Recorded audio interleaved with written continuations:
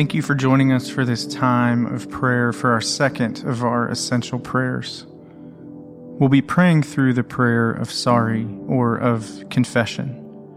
And first we'll be reading a passage of Scripture. And so if you would, take a moment to prepare yourself to receive this passage.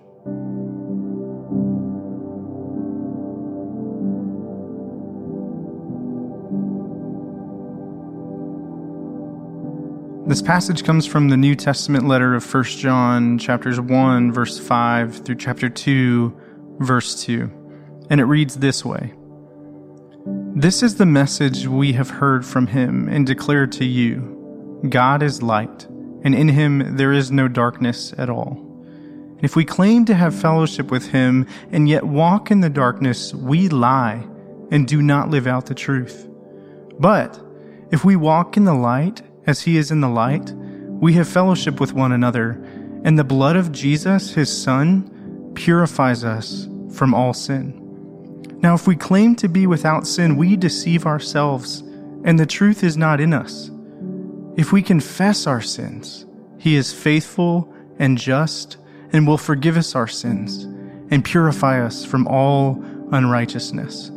If we claim that we have not sinned, we make him out to be a liar, and his word is not in us. My dear children, I write this to you so that you will not sin. But if anyone does sin, we have an advocate with the Father, and his name is Jesus Christ, the righteous one. He is the atoning sacrifice for our sins, and not only for our sins, but also for the sins of the whole world. You see, if we claim to walk in the way of Jesus, we must be willing to admit and confess where we are also tempted to walk in darkness. That's the reality of living in this world, that darkness is all around us and darkness is incredibly tempting. And so we must confess and say sorry for the sin which has a tight grip on us. And we don't have to live in shame, afraid to acknowledge our shortcomings, because Jesus' blood has purified us. Now we have to remember, though, that refusing to say sorry and doing that, we are claiming that we are without sin. And so we accuse the gospel of being false, saying, I don't have to say sorry. I don't have to be saved. I'm without sin. If we refuse to say sorry, we're claiming to be without sin. But we know that the gospel is true, and that we don't have to be afraid to say sorry and to confess when we've been wrong. And because the gospel is true, we have the ability to tell God that we are sorry. Our God is faithful and just and desires deep and intimate communion with us through Jesus. And the greatest depth of us having a relationship with God and knowing God, we will never reach that greatest depth until we are able to say that we are sorry. And so now we're going to take a time of confession, of saying sorry to God. And so if you would, prepare yourself for saying sorry.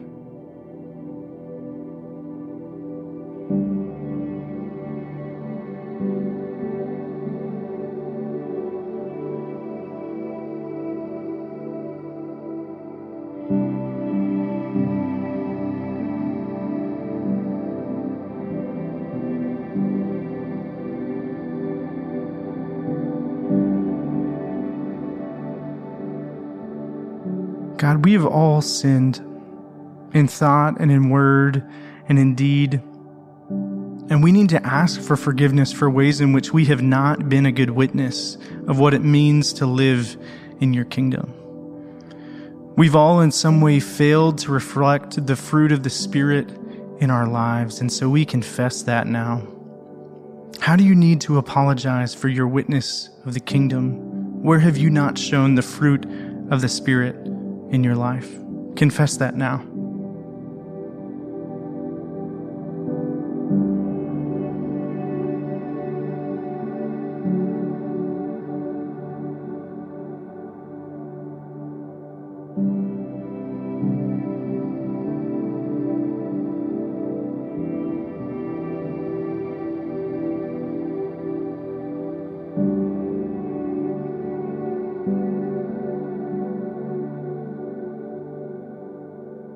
God, we also must confess the things which we should have done but stood idly by instead.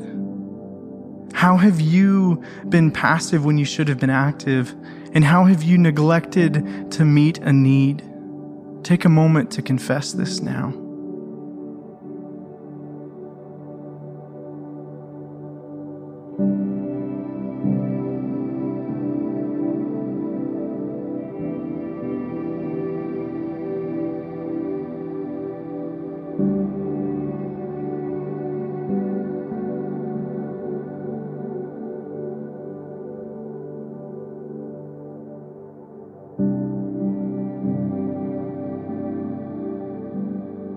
Lord, if we're honest, we live in an age of distraction.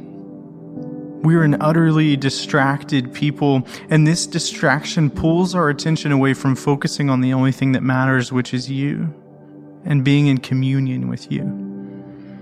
God, we know you simply desire our attuned heart, but in our weakness, we are prone to distraction. Take a moment to confess how you have been distracted.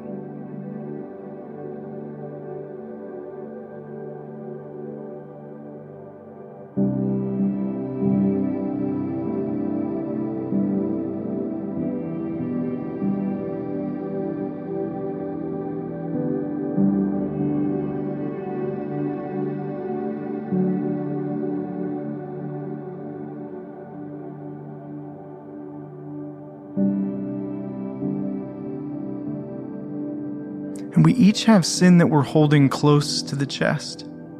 God, we have secret struggles and shame that we carry with us, and we falsely convince ourselves that there's no way that you can love us with the things that we're carrying around.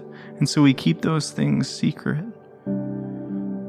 God, what is the secret sin and shame that we're carrying? Reveal that to us. And then, God, we confess that secret sin and shame. We know that you are faithful and just to forgive us our sins through the blood of Jesus. Confess that secret sin and shame that you've been carrying now, and trust that God is faithful and just.